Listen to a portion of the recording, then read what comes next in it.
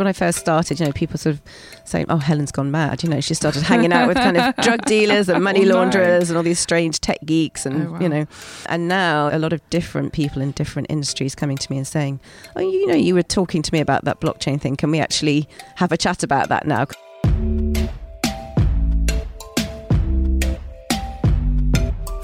You're listening to Women Tech Charge from the Evening Standard with me, Anne-Marie Imafidon. Can I wear blockchain? What is Bitcoin? And what does it have to do with horses? In this episode, I'm talking to a woman who can answer these questions simply and concisely. And she's also working hard to make sure that as many people as possible can make great change using the technology. Put your wallet away, we're getting started. I'm sat here almost 7 hours from the major rail station Marne-la-Vallée in Evening Standard's offices, sat opposite a guru of the technology that we call blockchain. She's working hard to ensure that we're all, or at least business people, are able to cut through the jargon of one of the biggest tech protocols of our generation. Welcome to the podcast, Helen Disney, CEO of Unblocked. Thanks so much for having me. It's great to be here. Thank you for coming. I had said a little bit of what you do and who you are in that intro. What's the official elevator pitch for Unblocked? So Unblocked is a platform for helping people to understand blockchain and distributed ledger technology, and in particular in different areas of business. So blockchain is a technology that's foundational, a bit like the internet. So when you say blockchain, it's very hard to break it down.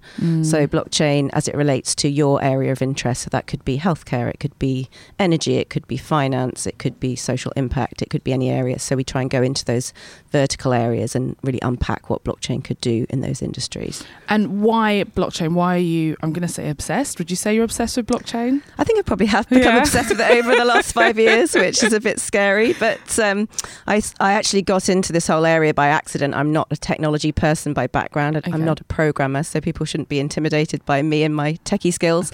But I think what I can bring to the area of blockchain is good communication about what the technology can do and what kind of problems it can solve. So I got very interested in blockchain because of that. So I looked first into Bitcoin and cryptocurrency, and then I realized that blockchain was the technology that sort of underpinned cryptocurrency and was kind of like this giant sort of database that's spread all over the world that anybody can access, and therefore we can share information and we can fix problems that way. So suddenly we could start to communicate peer-to-peer, not just on the internet. You can communicate with information peer-to-peer, so we can both look at a website at the same time and see the same information, but we can go directly and exchange money with somebody else without going through a bank or a credit card company. So that's a sort of peer-to-peer transfer of money. And that's the cryptocurrency. So that's cryptocurrency, yeah. But then if you think about blockchain more broadly, you can use that not just for money, but for any asset of value. And so you could start to see ways that people could use that to perhaps share healthcare data or incentivize people to use renewable energy sources and things like that. So I got actually first interested in blockchain because of the use in the media, because I used to work as a journalist. Oh, no. And I thought, this is really interesting because the media are struggling to make money, and if you could perhaps have some kind of micro payments for articles, maybe this would be a better way of bringing revenue into the media rather than having sort of cumbersome subscriptions or having to rely on an advertising model. So I was really interested in blockchain because of the problems it can solve rather than the technology is just a toolkit to me for things that we can do. What sort of journalist were you? So I worked at the Times newspaper as a leader writer and on some other newspapers, writing editorials as well, writing mostly about social and economic policy issues. So how to make the NHS work better, how to improve schooling, those kind of things. That's quite a difference from being in the centre of this kind of blockchain world. It is. So I think what happened was one thing that you learn if you're a sort of a leader writer or you're a commentator is you have to pick up subjects that are quite complicated, break them down and explain them very quickly in an easy way that people can understand. So when I first started learning about Bitcoin, I thought this is completely sort of impenetrable. It's really hard for people to actually understand what it is. What was that first incident? Where were you? Cast me back to that fateful day. So a friend rang me up and said she was going to work on a big Bitcoin conference. This was at the end of 2013. And she said, do you know anything about Bitcoin? And And I said, no, absolutely nothing. I think I've read 2 articles about it on the BBC website or something like that, But I was at a place where I just sort of finished working on a previous business, and I was kind of open to new ideas. And I just thought, what, this Bitcoin thing sounds quite interesting. I'm going to start reading about that. But a lot of the terminology that was being used, even I mentioned peer-to-peer, what does that mean? Being able to transact directly with somebody else. People understand peer-to-peer in terms of file sharing, sharing music and that kind of thing. But lots of the words that get used, distributed ledger technology, what does that all mean? It's very difficult for people to get their head around it. So I wanted to be the person that would hopefully help people not find it so kind of confusing and difficult. In the simplest, most layman, for a 6-year-old listening, and apologies to any over 6s that are listening, what is blockchain? So blockchain, you can think of it like a shared diary. So imagine if you were 6 and you had your little diary that with a lock and a key, but you were willing to maybe share some information in that with some of your other friends. You could all access the diary and see what's in it at the same time if you were willing to trust each other. So it's a way of trusting people over a network all around the world. You don't have to be in the same country or the same room, but everybody can see the information at the same time. And does everyone have a key to be able to see the information? So if you were part of that network, then you would all be able to have the key to unlock that information. If you have a key that matches that particular network, then you can get in and see what's in there. So it's the shared diary. And then if we think maybe for slightly older, so for a 15 or an 18-year-old, how does it work? How does that how does everyone being able to see that shared diary, how does that work? So you can actually go online anytime and have a look at a blockchain. You can go on something called a block explorer on a website. So Bitcoin was the first sort of most famous example of a blockchain. Blockchain came about because of the creation of Bitcoin, the cryptocurrency. So it's the way of like a giant online bank statement of keeping track of all the payments that go on the Bitcoin network, and it's open to everyone. So you can see transactions ticking along in real time on a block explorer and see, well, look, someone sent 0.2 of a Bitcoin to somebody else. You don't know who the people are, but you can just see the transactions going backwards and forwards. So imagine like a big online bank statement for using a particular type of currency. That's basically what a blockchain is. And like you said, the first use was with Bitcoin. There was a research paper that was done by a secret / anonymous person. Yes, the so-called pseudonymous Satoshi Nakamoto, who nobody really knows. Many people have claimed to be this person, but nobody really knows who it is. But they wrote the paper about using this shared diary, this shared ledger, this distributed ledger to be able to securely move these nuggets of currency. So online money would be transferred, so-called peer-to-peer, so from you to me to you, or anybody else I wanted to transact with without having to go through a third party, an intermediary, a middleman to help us trust each other. So normally if I send money to you online, how do I know that you're Anne-Marie? You could be anybody. So this trusted ledger allows me to say, well, I can only get the money from Anne-Marie if we both agree that we are who we say we are, and she's got the right code and I've got the right code. We can sort of match like two pieces of a puzzle, and we can unlock the transaction so the money will flow from one person to the other. And that ability to do that kind of secure, trusted transaction online without anybody else verifying, we don't need another person to say, I trust Anne-Marie, because it's built into the technology. That's the real sort of power of Bitcoin. And that can then be used for other things. When you think about a blockchain, if you can use it to send money, you could use it to keep track of other kinds of online assets, things of value to you. So it's like a souped-up spreadsheet. Yeah, a kind of shared diary, a shared spreadsheet. Some people say a sort of secure online cabinet that you can unlock. I think those are some good analogies. And the other cryptocurrencies are just different types of things that are stored on that same blockchain. So there are different types of cryptocurrencies that have different aspects. So some are about privacy, keeping things, more private online. So people have sort of invented different types of cryptocurrencies with different features. Some might be to incentivize you to use solar energy, for example. So you could get rewarded if you were using solar panels and get some cryptocurrency called solar coin, which says, okay, thank you for using solar panels. I'm going to give you a financial reward for doing that because that's something I want to encourage. That's just one example, but there could be others. Satoshi's paper on Bitcoin was how we're able to unravel not only the cryptocurrency itself, but the blockchain technology that understands it? How are we able to have this distributed ledger that is unchangeable by other people that we can all trust? So what was created was so-called consensus mechanism called proof of work, which meant that in order to create Bitcoin, different people involved in the network around the world have to solve a complex computing problem.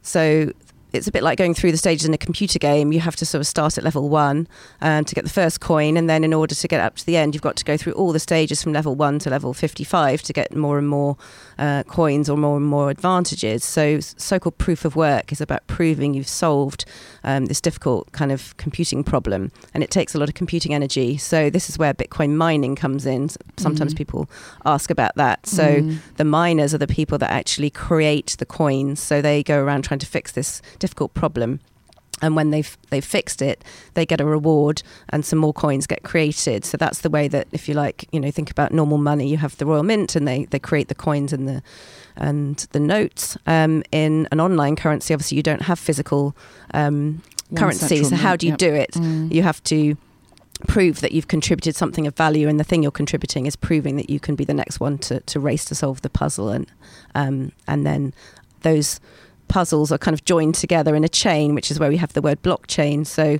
the different transactions are grouped together in a block, and the block forms a consecutive chain of activity. So we always know who the last person was who solved the last puzzle, and that will keep on going until we get to the all of the Bitcoin that ever will be created, 21 million of them, and then that process will stop. But the miners will still have a role in verifying that transactions take place on the network. So they're kind of, if you like, the security guards of the network to make sure that people are behaving fairly and can trust each other. It was fun because originally it was almost like the gold rush is what I kind of imagine it was like, where you were getting people who were kind of doing, the early miners were kind of picking things and they were finding them quite frequently, and then you needed more and more computers and kind of more people kind of working together, actually. Exactly. So at the beginning it was very easy. So you saw these stories about someone became a Bitcoin miner. You could just download the software onto your computer, and then they accidentally forgot that they were mining because it wasn't a big deal in those days, so they chucked their computer away and it's now on a landfill site in Cardiff or something, and they could have been a millionaire, but they forgot about it. Whereas now Bitcoin miners are generally large data centers in parts of the world where energy is cheap, because you need a lot of computing power to actually solve these puzzles. All the computers are working together to try and sort of solve the next more and more difficult problem. So it's become more of a global industry of mining, and more kind of members, nodes, so-called nodes, sort of different members of the network are involved. So given that that's the underlying principle for that blockchain that was for Bitcoin, how do we get from blockchain for Bitcoin to blockchain for insert other use case here? So what's happened with blockchain is, if you like, it's evolved from the beginning where you had Bitcoin, which is a public kind of open source project, so anyone can be part of that. Anyone can download the software, become a Bitcoin miner, even though the chances of actually getting any Bitcoins now are quite small if you were just one person with a computer, because you don't have the power. The odds are stacked against you. So what people have now done is created other types of blockchains. So you could have public blockchains, a bit like Bitcoin, but for doing different things, or you could have private blockchains. So you might want to create, a bit like having an intranet rather than the internet. You might want to create a network within companies for solving a problem. So within banking, for example, companies might want to band together to try and say, we're going to try and speed up the time it takes to settle transactions between different countries, because at the moment there's quite a long delay, money going across borders. Maybe we could all join together into a private blockchain network, and we could actually do that process faster, because if we could all trust each other and we didn't need the current intermediaries, that middlemen that we have in the system, we could hopefully do it cheaper and trust each other more easily, so we could speed up that time. It's almost like having a magnifying glass or kind of 3D glasses that they put over that entry within the ledger or within the blockchain, that then they're able to interpret that information in a way that is kind of human readable. Exactly. Yeah. I mean, in online banking, you see a bank statement, you log on to your bank and you see, what's supposedly in your account, but in reality, of course, there's lots of things going on behind the scenes. The bank is investing in various things on your behalf, or it's transacting in many different ways, but you don't see all of that. You just see the part that relates to you and your money. I think it's funny, it's still something that sometimes I end up thinking, because I'm very cashless, so I don't really carry cash, so a lot of my transactions are all kind of through online banking and through cards, and contactless and whatever it might be. And so sometimes I'm a little bit like, that £200 isn't really there. Something I thought since I was a kid, kind of, is that £200 really there? Or if I move it to someone else's account, they're in the same bank, the £200 hasn't really moved. It's a bit like the Goldman Sachs advert at the moment, where they go and they kind of make a deposit into the bank, and then it's like a hole in the table and it goes down. There's a lady downstairs that's kind of just sweeping around this pot of cash. And I think this is like even more so that whole thing of it's just on the ledger, just saying where that bit of cash that now has been owned by that person, not really that's one of the things actually that I think first motivated the creation of Bitcoin was lack of trust in the financial system, because those numbers that are on a bank statement may not necessarily be the reality, of course, but once you have your own money and you can be your own bank, then you can see what money you've got in your wallet and it belongs to you and not to a third party institution. And no one can hack yet. No one has hacked in to change it to be owned by someone else. Not the Bitcoin network. No. Exchanges, as you mentioned, have had their problems and been hacked. So where you've got kind of a bridge into having other people involved, and maybe there's a security breach, or the security of that exchange is not good because you've got a bridge to the traditional financial system. There's more opportunity to break into it, but the Bitcoin network has never been hacked so far, which is something that's notable. Highly secure, because it's a bit like, I think the example that someone gave me is current security. You have a big fence around your house and you put up lights and you have a security guard, but someone can still break into it. But with Bitcoin, you've got so many actors in the system. It'd be like having to break into multiple houses with multiple security systems all around the world, all at the same time. It would be actually quite hard to do. So your whole business is, we want people to understand this and to know what it is. And we know that in the last 5 years, blockchain has come up and is the big buzzword and is the big new thing. And we know that it's still quite scary. So what are your top takeaways for people who maybe aren't interested or are still apprehensive? Why is this something they should know? I think it gives the individual a lot more power, and that could be many different examples. It could be, you're living in a developing country and you don't have any access to finance. Suddenly somebody can send you money from wherever they are in the world very cheaply, almost for free, compared to the current sort of remittance costs that we have now. And you're empowering someone in a developing country and helping them to own an asset. And that's really the only way out of poverty, is if you can not live hand to mouth and you can have your own resources. It could be that you want to, many people are worried about the issues around climate change.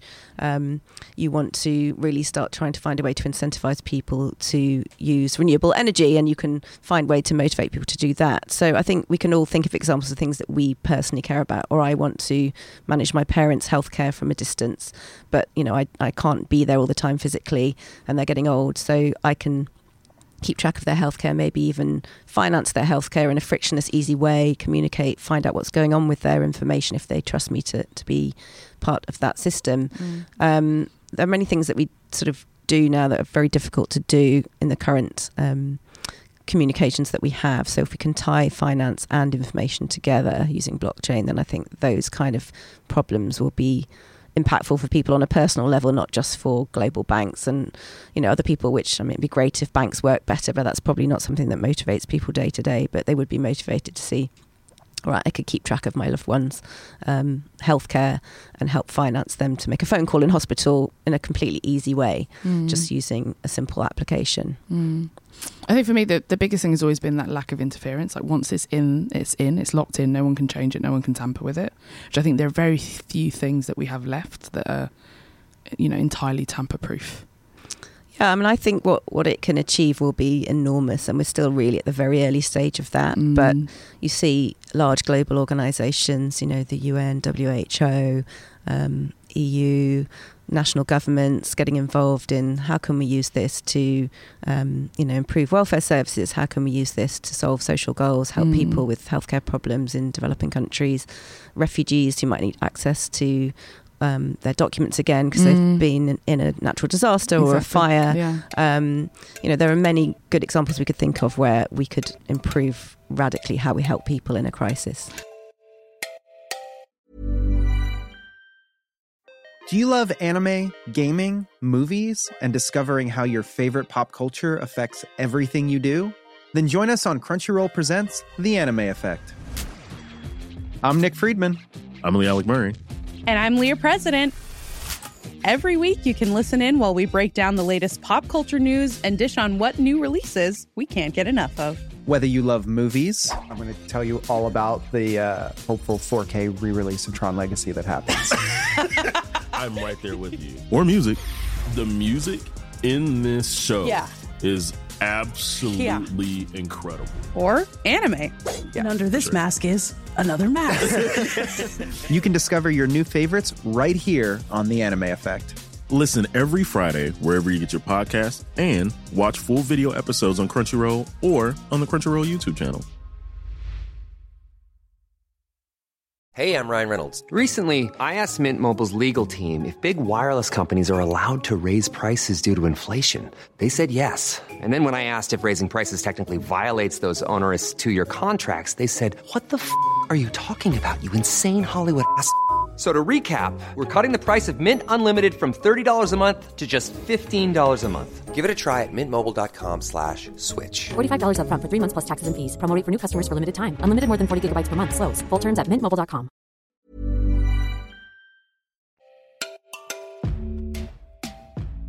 What's been your favourite use case?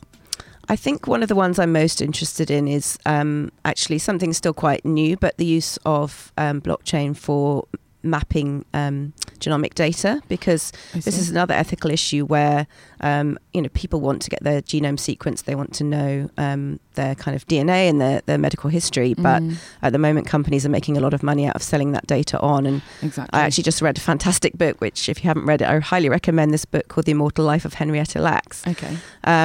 And this was a woman who died of cervical cancer, but her genes went on to be incredibly significant for all kinds of medical discoveries, polio vaccine, IVF, all kinds of things. But her cells were taken without her consent, both before and after she died. Right. And so if you think of something like that, being able to sequence your genome and keep it securely in a wallet that you own, and you can decide whether or not you want to maybe donate your information for medical research, or maybe you want to even make money out of your healthcare data because you need the money, or you just feel that that's something it's an asset that you should be able you can use because it belongs to you. That's a very different way from the way that we conduct research now, and I think it puts much more power back in the hands of the individual, which in the main can only be a good thing, I guess. Yes, I mean, I think mostly only the hard part is, will people sort of want to manage their own data? Will they know how to do it securely and safely? Because there are certain aspects around using blockchain now which are still quite hard for people to do in a simple way. Sometimes the way that these things are designed is not very user friendly, and people need to have passwords and private keys, these kind of PIN codes, if you like, to access your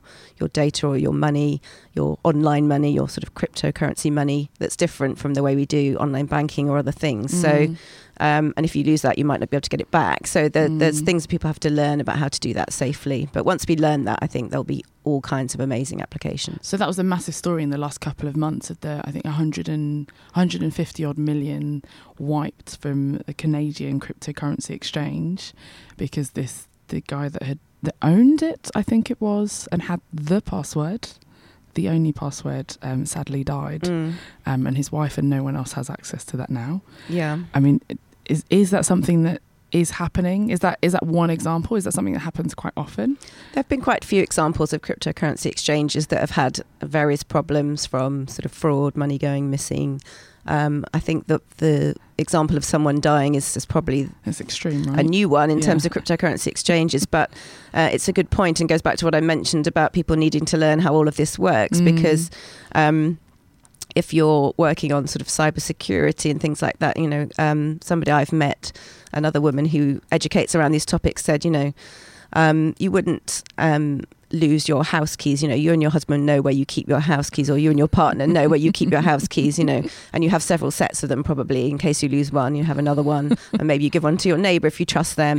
But when it comes to cryptographic keys, private keys for accessing something as important as a lot of other people's money, there need to be backups, there need to be regulations around how that's stored, and protect the consumers that are using those exchanges, because they're holding money there. And ideally you wouldn't actually hold your money on an exchange, you would use it to exchange your cryptocurrency, but you would keep your own money in your own wallet and keep that secure. But these are the kind of steps that people will need to learn, because it's a whole new way of managing money and dealing with things.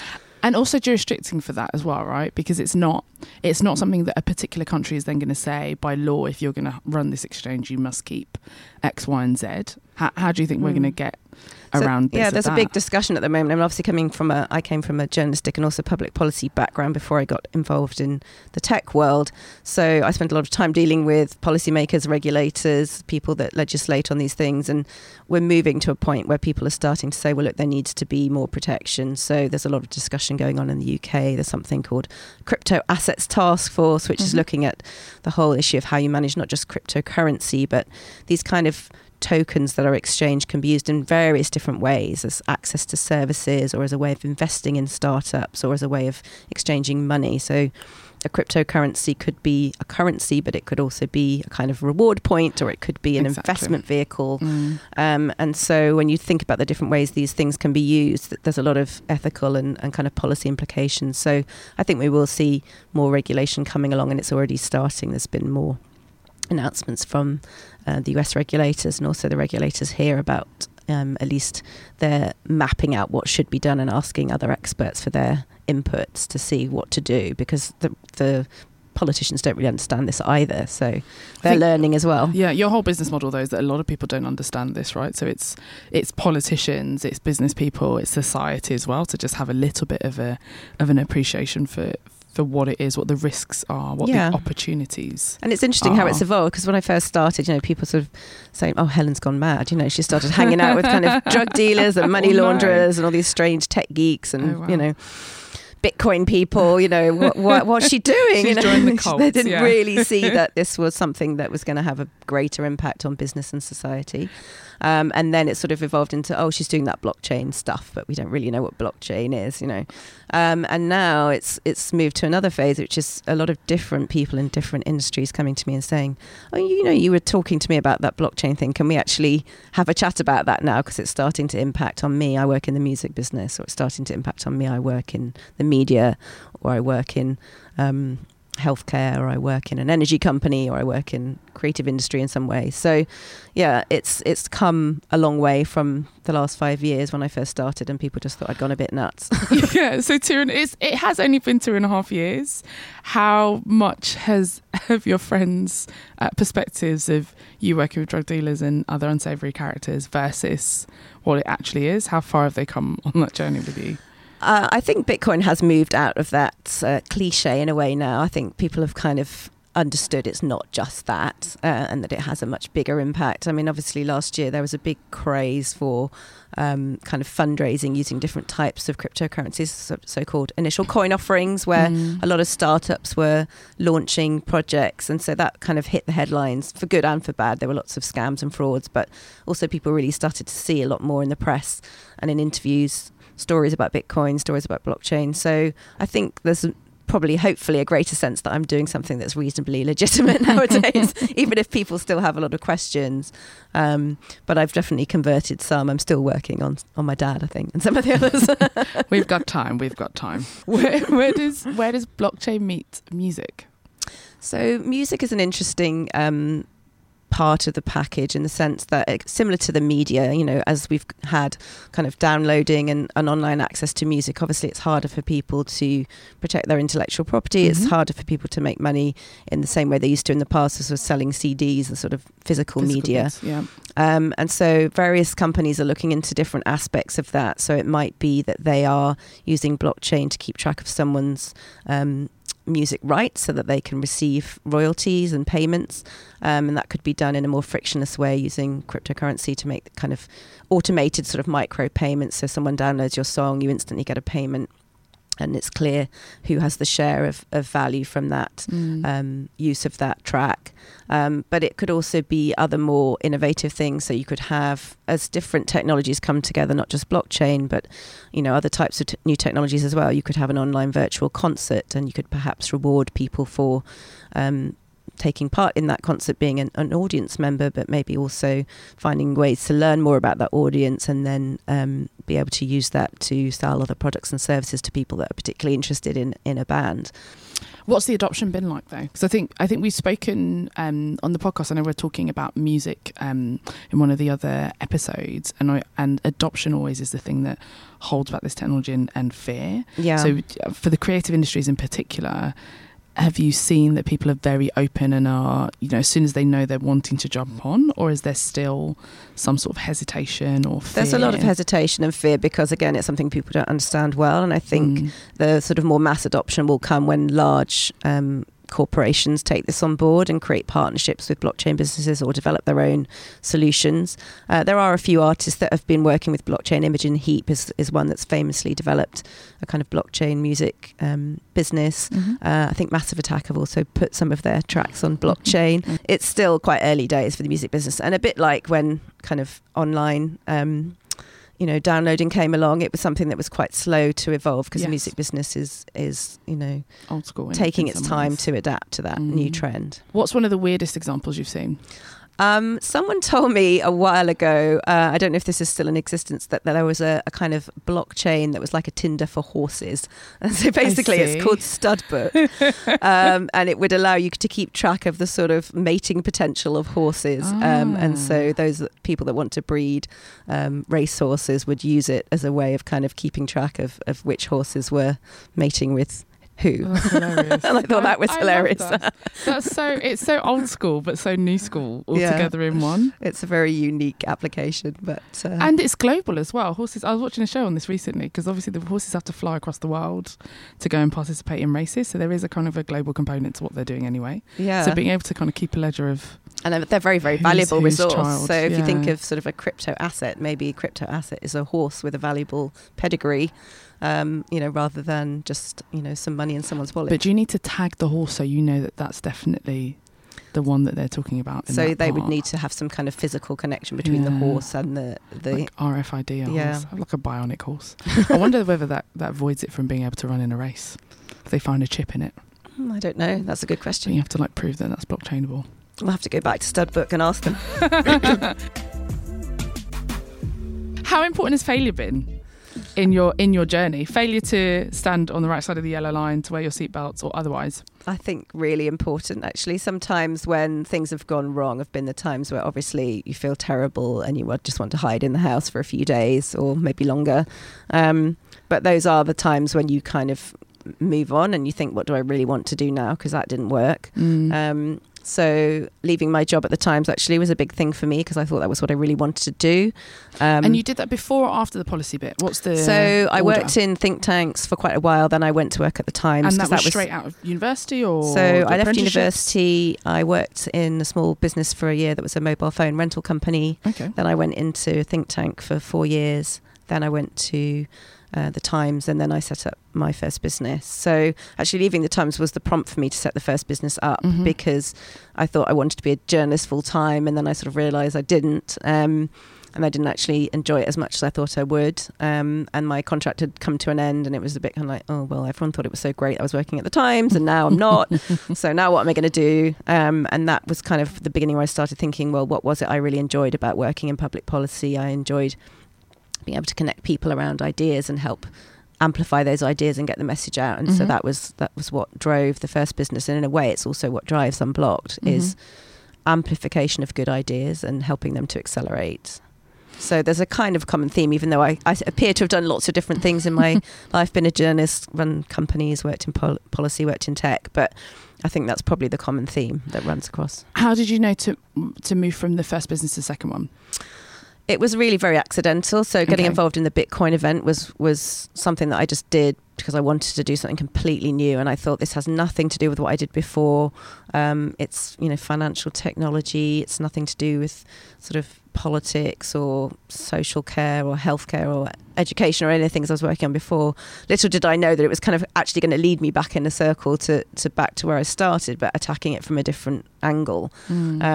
So I kind of thought, well, this is really weird. People are starting to talk about me like I'm a woman in tech, but I'm not actually someone who likes upgrading my mobile phone or find you like to rent it. Find it difficult to figure out how to use my TV properly and this kind of thing, so this is really kind of ironic that I'm a woman in tech, because actually my husband laughs at me all the time because I'm so hopeless. So, but the communication of it and the fact that these entrepreneurs are trying to fix really quite entrenched social and economic problems, that's what kind of drives me on it. You also do need to empower lots of different people to be a part of this process as well, right? So I think Global Thinkers Forum is something you're involved with. Can you tell us a little bit more about that? Yeah, so I got involved in the Global Thinkers Forum, which is a non-profit foundation last year. And what I love about the foundation is the fact that it's trying to encourage female empowerment, entrepreneurial thinking, and highlighting people all around the world that are sort of fearless in their approach to fixing problems. So it's not just technology, although obviously that's the area I work in, but people in politics, people in creative sectors, writers, all kinds of people working on social impact in different ways. So we had an awards ceremony at the end of last year, which marked 100 years of women of passion and purpose, and awarded lots of different celebrated women who've achieved great things, which might be anything from helping women who've been sent to prison to be rehabilitated through to having success in business. Annabelle Carmel, who famously has been very successful in children's nutrition, she was one of the winners. And we'll be doing some more events. We've got a global conversation coming up next week, actually, across 6 different cities, and GTF also has something called Athena 40, which is an index for promoting the top 40 forward-thinking women in the world. So I really enjoy being part of that, because I like to think that I can use some of my experience over the last sort of 20, 25 years of founding different companies and working in quite a variety of different sectors to help younger women have more confidence about their career, and also particularly women that want to get into tech to feel like you don't have to be intimidated. It's not just a male-dominated place. It's not somewhere you can't go and ask for help. So that was blockchain. That was an intro to blockchain. If people want to learn more, they can come along to events. They can attend my events. Yeah, they're open to the public. We have a lot of different types of events. And have a look at the socials. And this is just the beginning. I think that's the other thing. We're all still learning. Like you said, we're at its infancy, so there's still so much more to be gained. So, treat this as gold rush era, I guess. You're lucky to be alive now listening to this podcast at a time when you can still be impactful in the world of blockchain. So come and join the blockchain party. Yes, I should have worn my blockchain necklace. I'm sorry I didn't, but you've got a great necklace. It's fine, it's a podcast. We can pretend you've got it on. Next time. Thank you for having me. It's been great to talk about it. And I learned some things from you too about good analogies for blockchain, so I should be scooping them up.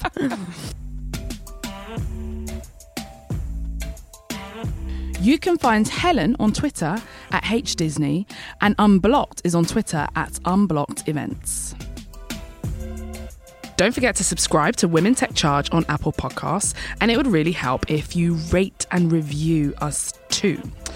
For the latest news, sports, entertainment and more audio content, visit standard.co.uk. We're Evening Standard on Twitter, and on Insta it's evening.standard. I, Anne-Marie, live on Twitter at @aimafidon, good luck spelling that, and on Instagram at NotYourAverageAMI, which is a little bit easier to spell. Get in touch, have a chat, ask questions using the hashtag WomenTechCharge.